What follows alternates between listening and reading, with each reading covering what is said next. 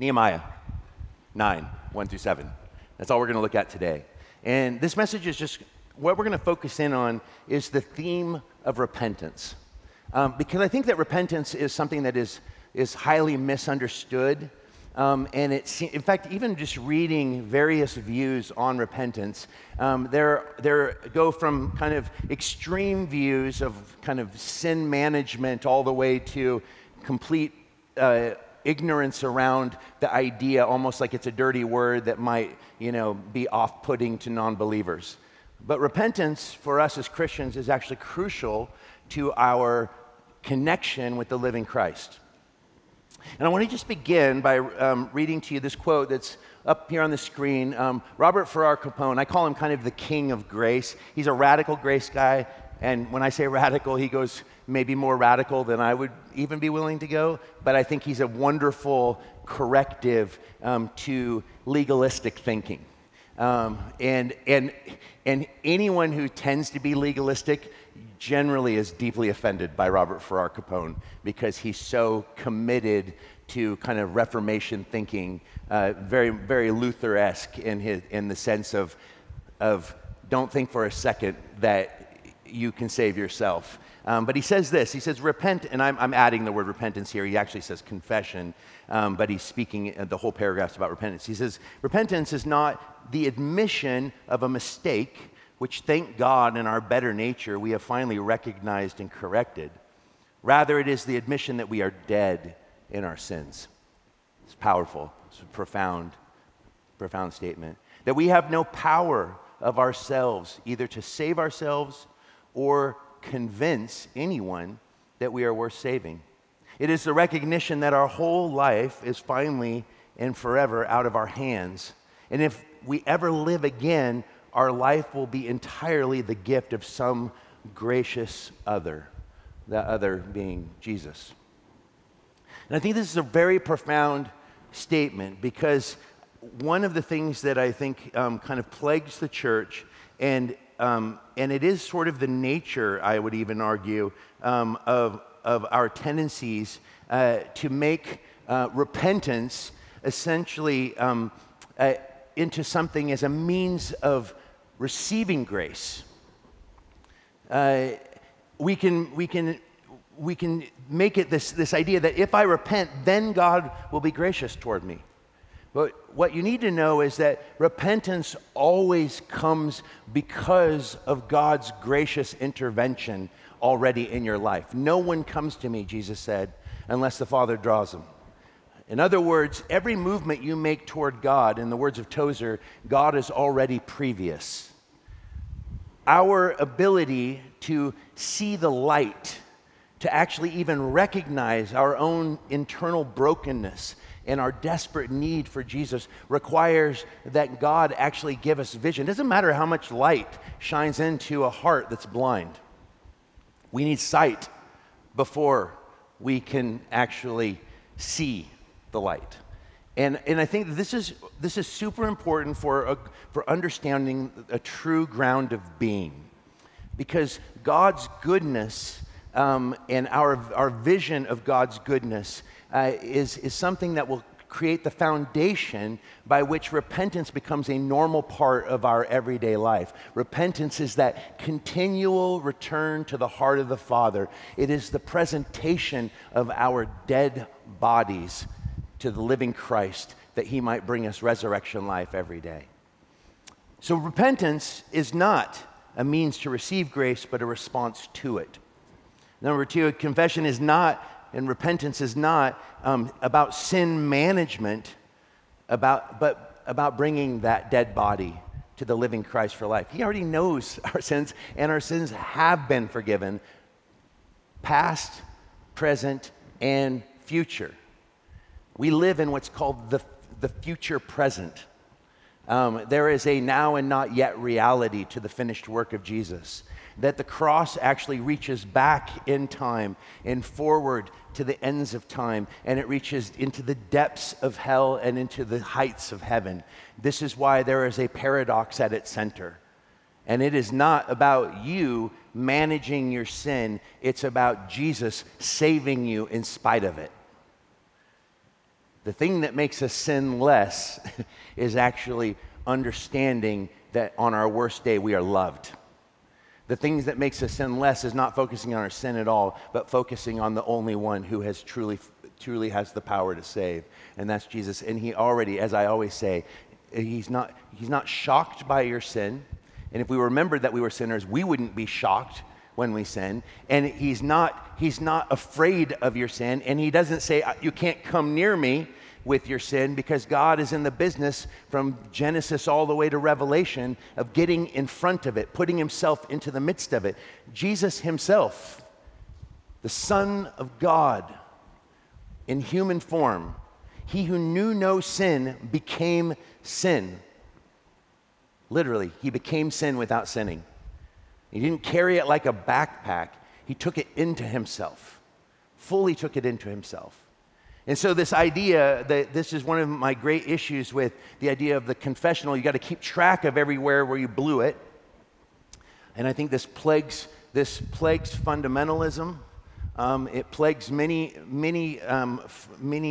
churches under the umbrella of orthodoxy, that we lose sight of the gospel and think that the Christian life is about the fool's errand of trying to actually keep track of every time you violate God's law. You can't even get out of bed without violating that law. Every time you walk by a homeless person and say nothing or do nothing, it's sin. Every time you have the opportunity to share the gospel with a stranger and you don't, it's sin. Sin is the air we breathe as fallen humanity, and thank God for his generous grace, because I find that it's amazing how much sin I find in the things that I do for God. How often I still try to show him that there's got to be something in me worth saving, that I'm lovable, right? I'm cool, Jesus. You love me because, I'm adding to this on some level. And he's like, no, you're dead. And I'm going to give you life. Because I love you, because it's my nature to do so, not because you're especially lovable. That's the beauty of the gospel. It offends at the same time as it creates hope. And I think that it's super important. So it's also, I want to just say this, absolution does not come because of our confession. Absolution comes because of Christ's finished work, and that is why we confess. We are resting in an absolution that is already ours. So when we confess our sins to one another, what we are actually doing is we are playing that beautiful role of a community of Christ, living out the gospel in our brokenness and recognizing every day and reminding each other every day that, listen, this is what we are, but in Christ we are new creation. And when we confess our brokenness to one another, what it does is it doesn't give the sin that's already forgiven power to wreck us. Repentance is also the acceptance of the consequences of our sin, because it's not that just because sin's forgiven doesn't mean it doesn't bring cause and effect. You can find the forgiveness of Jesus and be born again in prison for being a serial killer, and you're still probably going to get the death sentence, but it doesn't mean that you're not right with God. And what I'm saying is that there's real consequences to our sins. So don't think I'm saying, should we sin that grace may abound? Because Paul made it really clear. We're not gluttons for punishment. What we need to live in is the victory of the full forgiveness that has come to us because of a God who has come down into the midst of our brokenness. This is a picture of radical grace, because I think what happens is when we begin to try to manage our sins, when we begin to look at the things that what generally happens is we notice the brokenness of others far more than we notice it in ourselves. That's why I say that there are two kind of, the libertine and the legalist are both the wrong response. The libertine, abuses God's grace, abuses God's grace. The legalist refuses God's grace to others. And I think both sides are wrong. What we need is the cross, which is the reminder that at the foot of the cross, it is the great equalizer of human existence. It's the thing that brings us to level ground. So when we look here at this powerful passage in Nehemiah 9, what we see is a people that are confessing their sin and the sins of their fathers, and there's the sins of the very people of Israel, people they didn't even know. And why are they doing that? Because God's graciousness has already moved in. He's already brought them back. He has already intervened into their lives in spite of the sinfulness not only of them, but of the generations before them. And they take it upon themselves to speak out their broken history as a means of responding in worship to God's gracious movement into their lives in spite of that. And what they recognize and what they bank their lives on is that God's forgiveness and His mercy and His goodness is an immovable foundation by which we now have the freedom to confess our brokenness, because if we base our lives in Him, we are secure. What a beautiful thing. So I would argue that power over sin comes from a foundation of grace. When grace rules the house of God, forgiveness is the air we breathe. And that is a beautiful thing. It's why I practice radical vulnerability before you. It's the main message I preach when I go and teach, like in Cornwall. I had so many leaders come up to me and say, it is refreshing to hear a pastor say that he tried to kill a cyclist on the way to church, only to find that cycle in the bike rack at the church and confess it to the whole body. Those kinds of things, it should be more normal for us to be open about our own brokenness. I just read about another massive scandal in the church, and it's just like the head of Soul Survivor in the UK, like coming under all kinds of accusations of abuse, and the church kind of turning an eye to complaints. But the bottom line is that I think what happens to leaders is that celebrity was never a part of God's plan for pastors. And I think secondly, we have bought into the lie that the responsibility of the preacher, of those in spiritual leadership, are to present an ideal to their community that they can't keep. And it creates duplicity, and it's very frustrating to me, where I think if we are actually honest about our brokenness, we actually would have a lot more power and a lot more authority in this world. And it's like, how long do we have to be blind to the dead-end path of guilt management? It's a dead-end road. It's a dead alley. It's not going to get us anywhere. The magnificent love of Jesus is what brings conviction and transformation to the life. And I want to be moved. My conviction needs to flow out of a belief that God loves me, and I don't want to offend a God that's that good. I want to live differently because He's that good. And that's what empowers us. That's the yieldedness to the Spirit. It's the Spirit-filled life.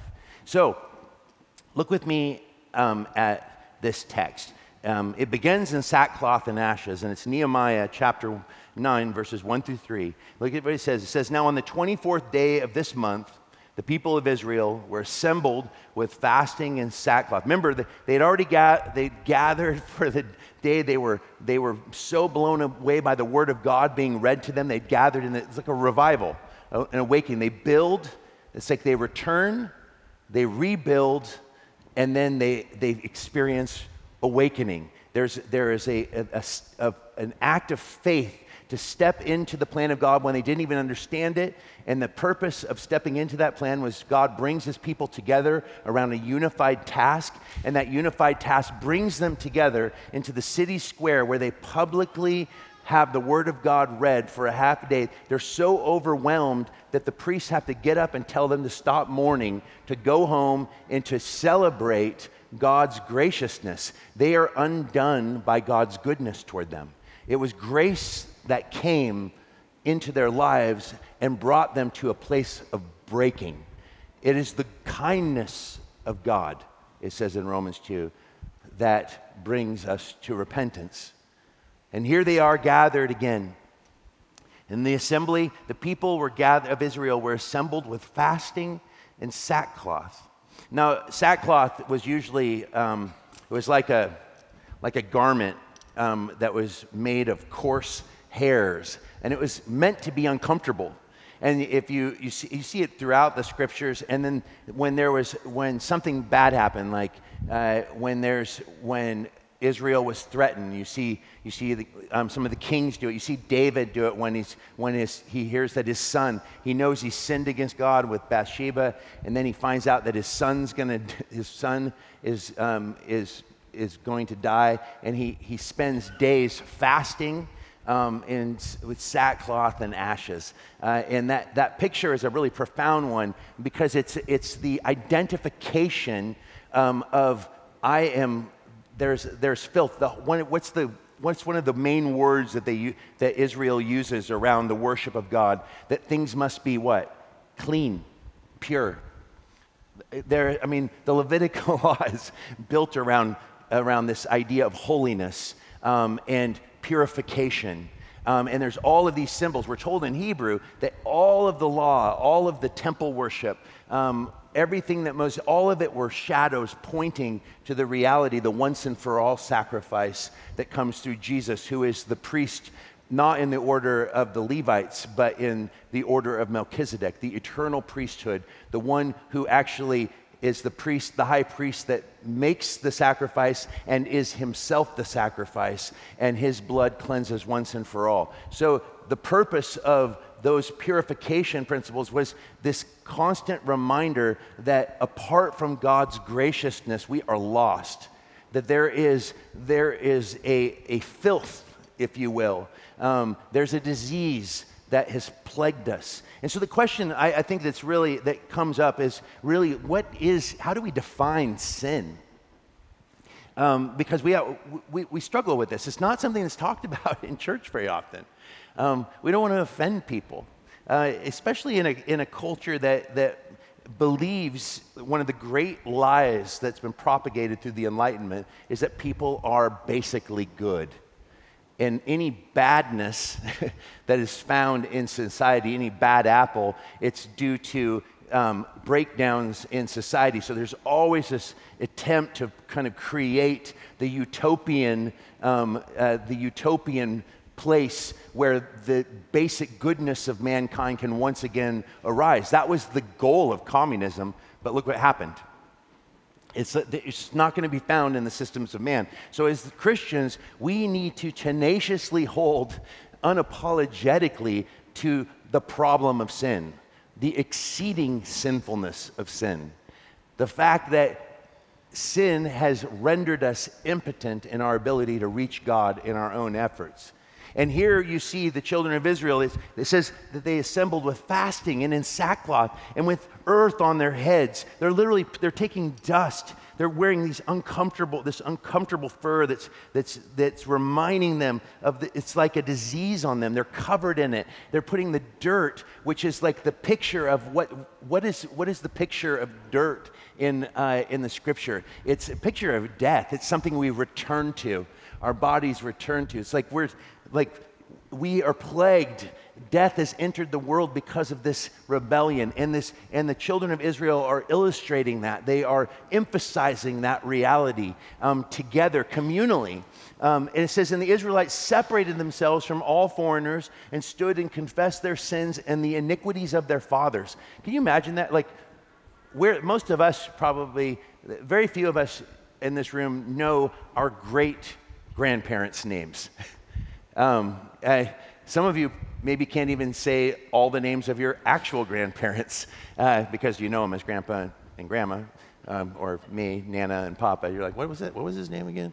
But the fact is that we are a people that are quick to forget. And there is an anti-historical reality in our culture right now where history seems to not mean anything anymore, which is extremely dangerous, by the way, and is always at the forefront of the demise of any great culture historically. They always say that before an empire collapses, there are two things that rise to the forefront of every empire throughout human history.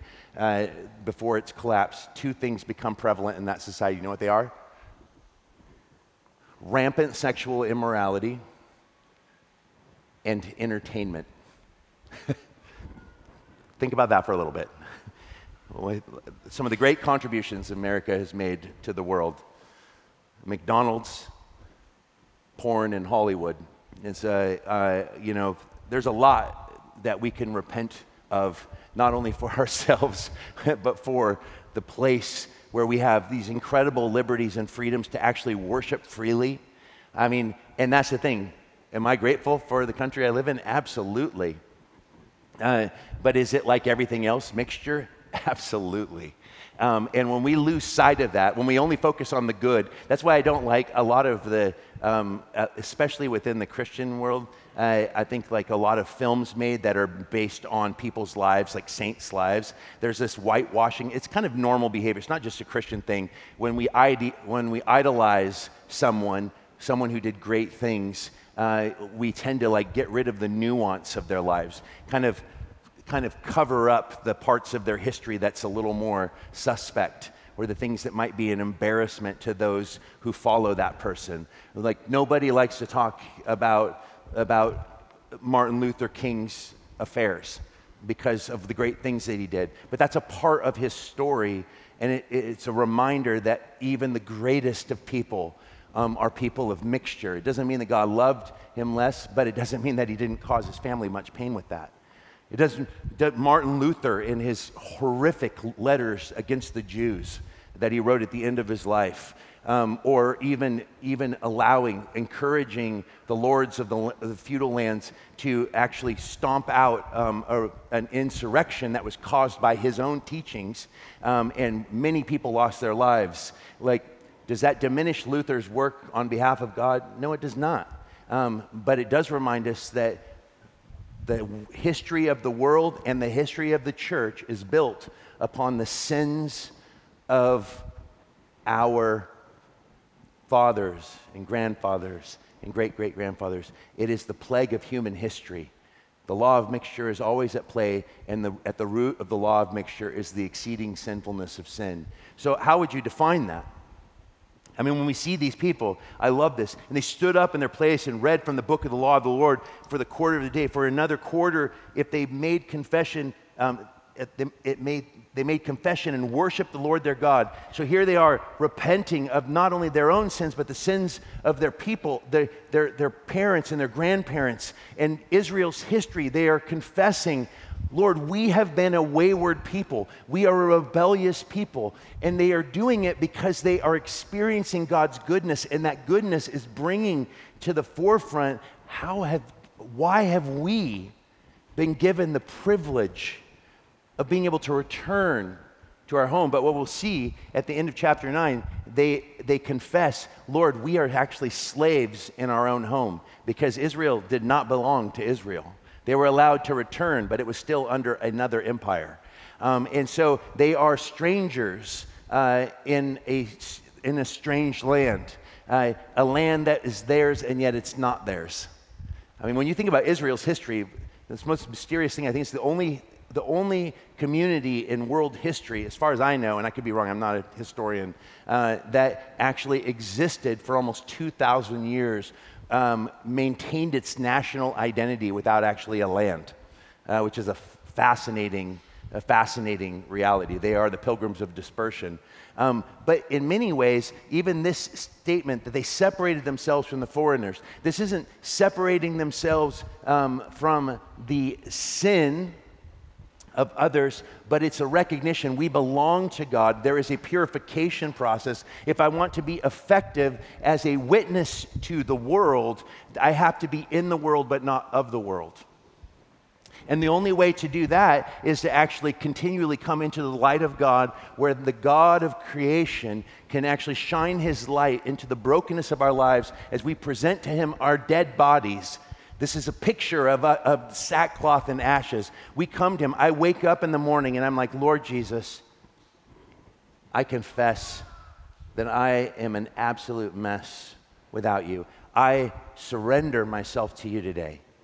And I pray that you would use me in spite of myself, that you would empower me to live differently, but only you are going to be the source of that living differently. And when I come to him and confess my brokenness, and when I confess my struggles with one another, with brothers and sisters that know me and I know them, when we confess our brokenness to one another, there is a freedom that comes.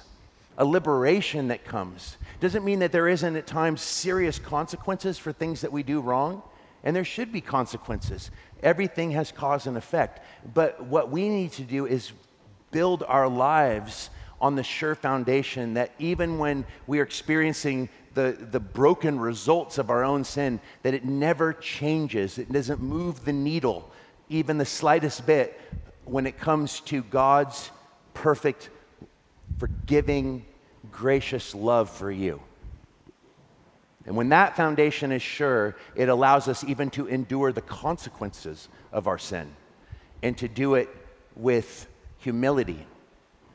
Sometimes we have to learn these things through the school of humiliation. I have to say humility will come through the school of humiliation, but even those, when we find that God has to humble us because there is a blind spot, there was sin happening in our lives that we weren't even aware of. You know how many times God has had to humble me in ministry because I thought I was totally honoring God, loving God, doing His work. But in the early days of my faith, I was unbelievably judgmental. Because for me, I got so radically saved. I know what it was like to be dead in my sin and trespasses, and then to come to life. And I was so radically met by Jesus, and for Him to save my wife 2 years after me, that when I first started touring full-time in music, I was dumbfounded by the apathy that I often found. Because we would be asked to play like youth group after youth group and college ministries, and we're playing Christian colleges, and I was playing with all these huge Christian artists who often seem to be more concerned about being rock stars in a world where it's a little easier to be a rock star than it is in the secular world because the competition is not as fierce.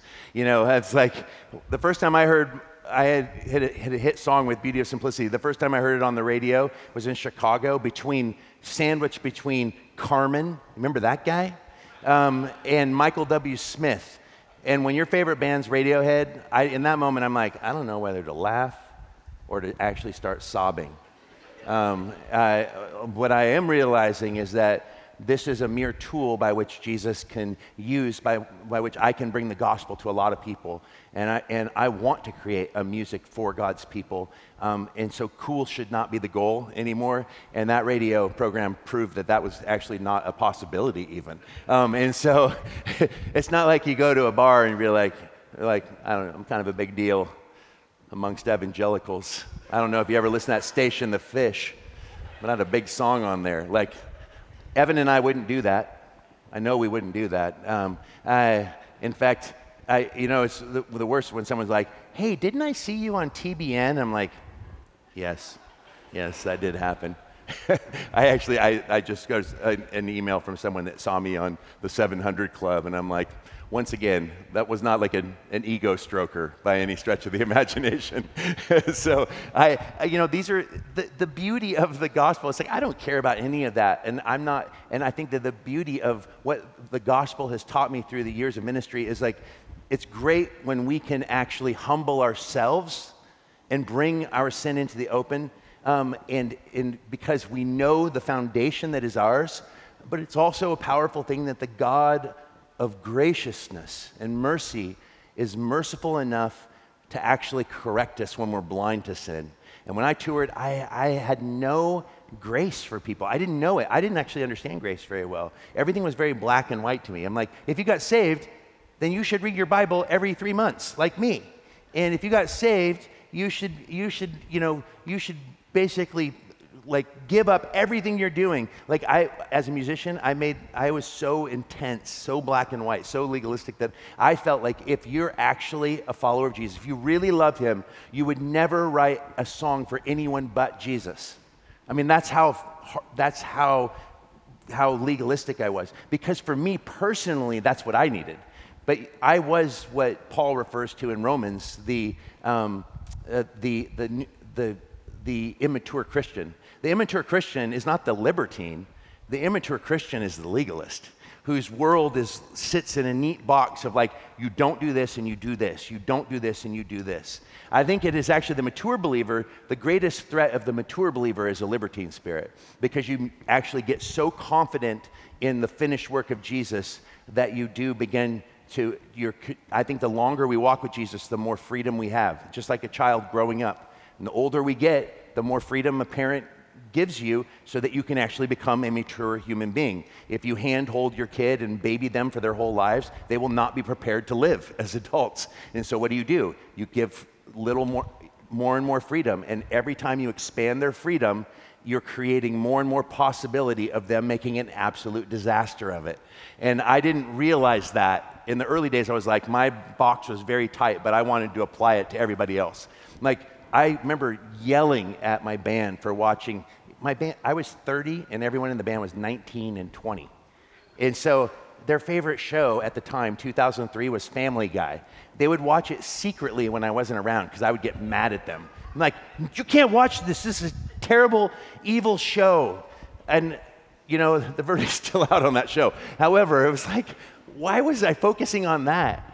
And you know what's sad is I actually think that I played a part in the unraveling of a couple of those guys' faith, because they all grew up in the church. They had lived very pure lives, homeschooled Spokane kids whose the only label they listened to was Tooth and Nail.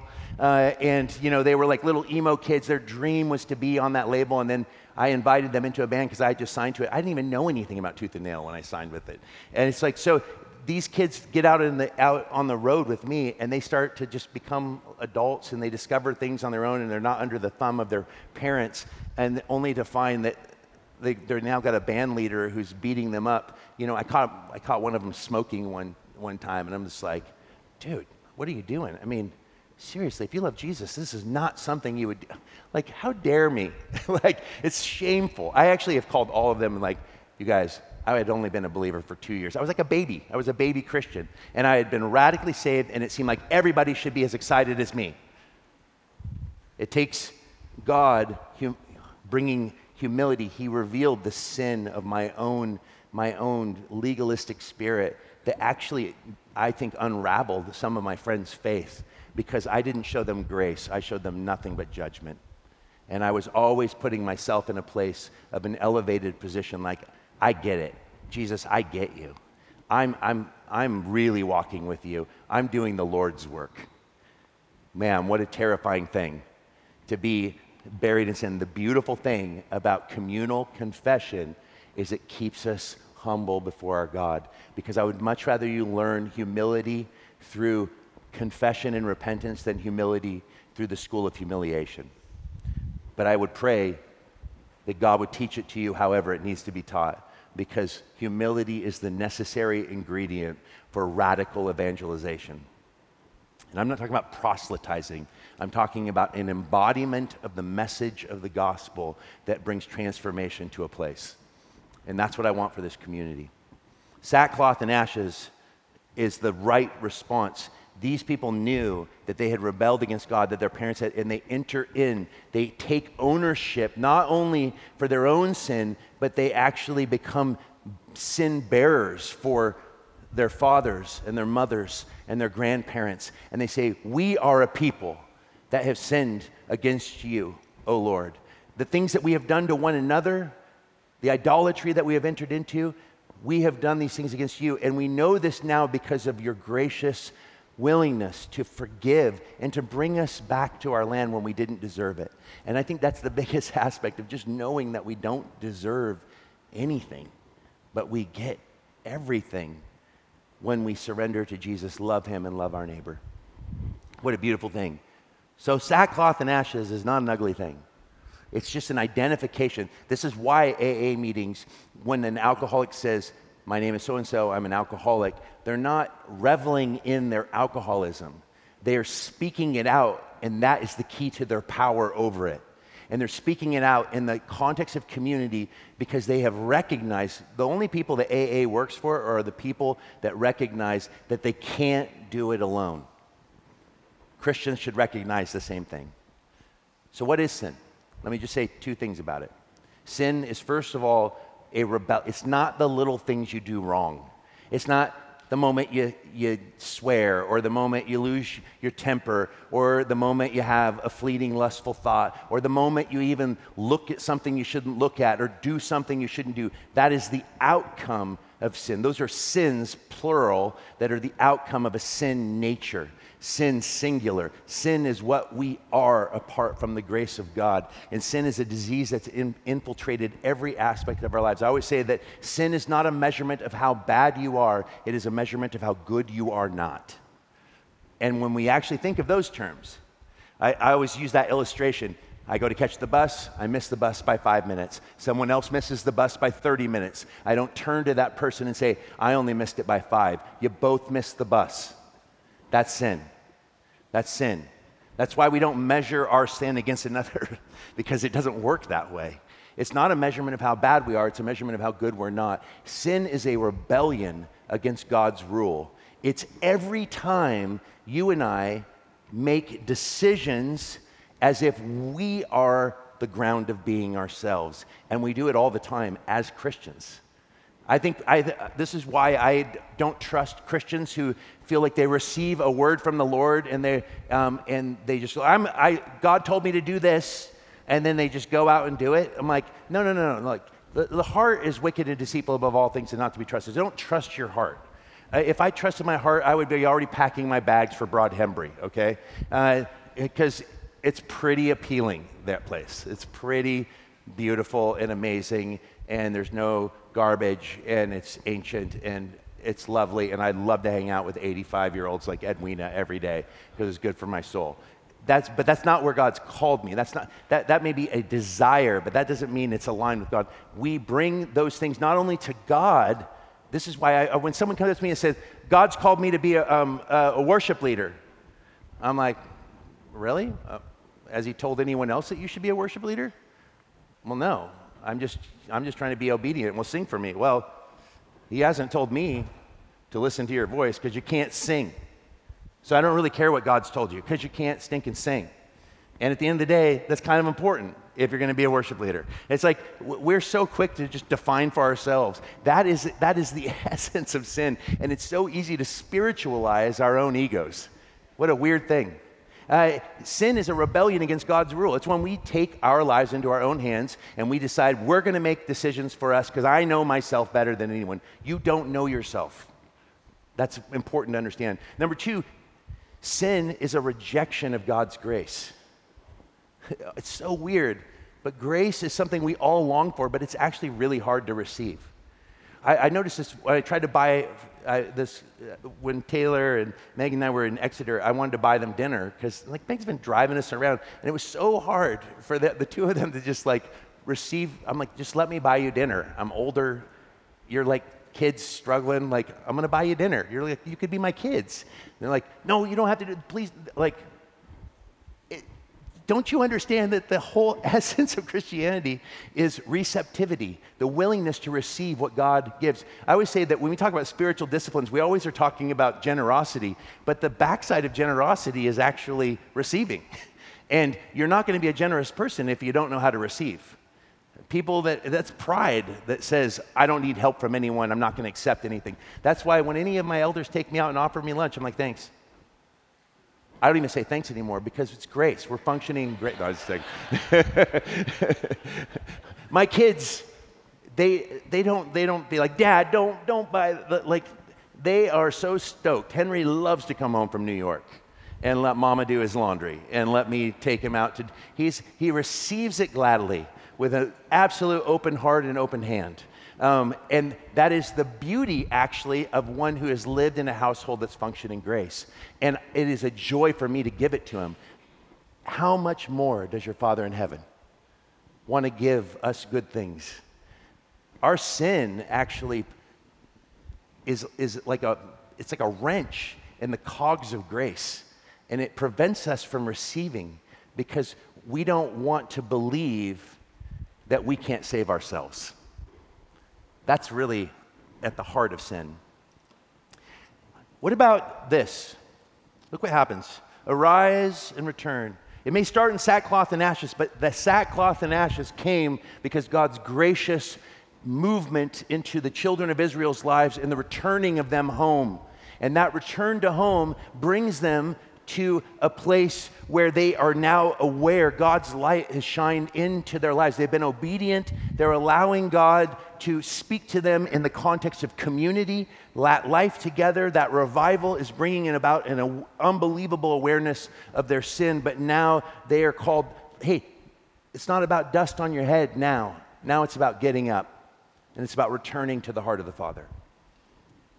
On the stairs of the Levites stood Jeshua, Bani, Kadmiel, Shahaniah, Buni, Sherebiah, Bani, and Chenaniah.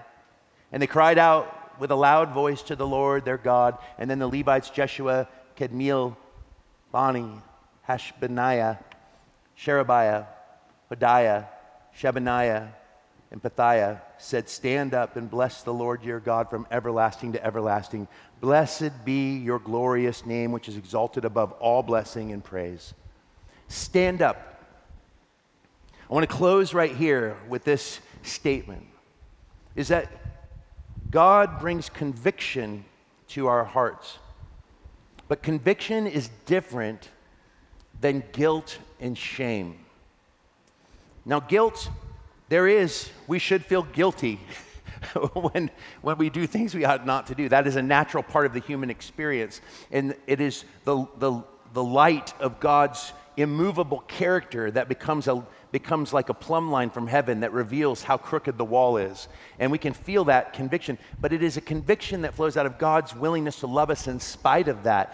That is very different than this idea of like a guilt that leads to this shame and this sense of unworth that actually grovels in that place because they believe the great lie that Satan loves to whisper into our ears. It's the twofold punch that he brings into our lives. The first is, it's not that big of a deal. God doesn't care. It's all about grace. He'll forgive you. Just do it.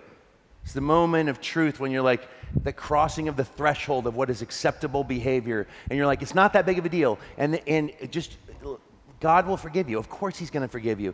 Just do it. Just do it. And then you do it. And then there's the left hook. God's never going to forgive you for that. He'll never forgive you for that. And it's shame. And shame sometimes, I think, can be the thing that preachers can bring to a congregation that is what I call beating the sheep. And beating the sheep is not the goal of the Christian. It's feeding the sheep, protecting the sheep, laying our lives down for the sheep, and recognizing, every preacher should recognize, you're one of the sheep, actually. If we're a shepherd, it's a small s shepherd, and thank goodness for that, because I need as much shepherding as any. I am the sheep that will constantly run into the ditch because I just will. I don't know why. It's the fact that for every movement toward God, I seem to have this uncanny ability to take 10 steps in the wrong direction. And this is why my book is called Stumbling Toward Eternity, and it's why I think people actually can relate to that, because that's what we're all doing. But there is a point when we need to understand that the conviction that comes into our lives, gospel-centered conviction, is a conviction that comes because we know that we're loved, and it's that deep conviction of offending a God who loves us in spite of us. It's the heartbreak. It's the willingness to come forward and confess, because I don't want anything that would hinder me from knowing Jesus intimately. And Lord knows that when we actually refuse to confess our sins, even though our sins may be forgiven, when there is a refusal to bring them into the light, the thing that happens is that we lose our vision. We lose what I call the beatific vision, a vision of God's manifest presence found in us and around us in this world. All of a sudden, those pinpoints of grace seem to fall into obscurity because unconfessed sin brings us back into a state of blindness. It puts us into a place where we're not receiving grace and we're not releasing brokenness. And so we actually are choosing to live something that we're not, which is we're acting like we're still slaves when Jesus has already set us free. It's what the children of Israel did in the wilderness. They were still God's people. Now, let me just say, if you have never put your faith in Jesus, There is a point for every human being where you must cross the threshold. You know you've rebelled against God. You know that you have violated who He is. You know that your life is broken and that it's marked by frustration. And you've tried a million different things to try to make your life better through your own effort, and you just keep coming up short. Jesus comes to us and says, stop climbing the ladder. I am the ladder. Come down to you. And no matter how deep of a hole you have dug for yourself, His love goes deeper still. And He says to us, rise up, lift up your heads, trust in me, trust in the finished work that I have done for you, because you can't save yourself. Because sin is a disease and I am the cure, says Jesus. And if we refuse the cure, what hope is there? If He says, I have come to bring the dead to life, why would we want to remain dead? But also, why would we pretend to be alive? The only thing you can bring to God is your dead body. And the good news is that Jesus is in the business of bringing dead things to life. But you got to receive from Him that life. You have to say, Jesus, I accept what you did on my behalf. I know that I'm a mess. And Jesus says, it's okay that you're a mess. That's the only kind of people I save. It's the only kind of people I came for. He said He didn't come for the righteous. And that was a very, very clever way of saying, because there aren't any. As long as there is breath in our lungs, there is hope. But for those of you that don't know Jesus, let me just say, there's got to be a point where you cross from death to life. There's got to be a point where you accept what God has done for you through Jesus on the cross. And you have to just simply say, Jesus is Lord, which is the ultimate mark of confession and repentance. Because to say Jesus is Lord is to say, I am not. And to say Jesus is Lord is to recognize that He is alive, because you don't follow or serve a dead Lord. To say Jesus is Lord is to say, my kingdom go and your kingdom come. To say Jesus is Lord is to recognize our rebellion, and we come under the full covering of His kingship, which brings us into His service. What a beautiful thing. But for each one of us, we have to do that again and again. It's not like salvation is a one-time thing. We have been saved, we are being saved, and we shall be saved. And this is why every day is a day in which we must surrender our lives to Jesus. So I would ask you, as we close right now, that you would stand up and bless the Lord your God from everlasting to everlasting. That you would cry out, blessed be your glorious name, which is exalted above all blessing and praise. That the ground of being for you and I is the God of the universe, who spoke and the universe leapt into existence, is the same God who has entered into the depths of our brokenness and made a way. And that way is Jesus Himself, who is the way, the truth, and the life forever. Amen? Let's pray.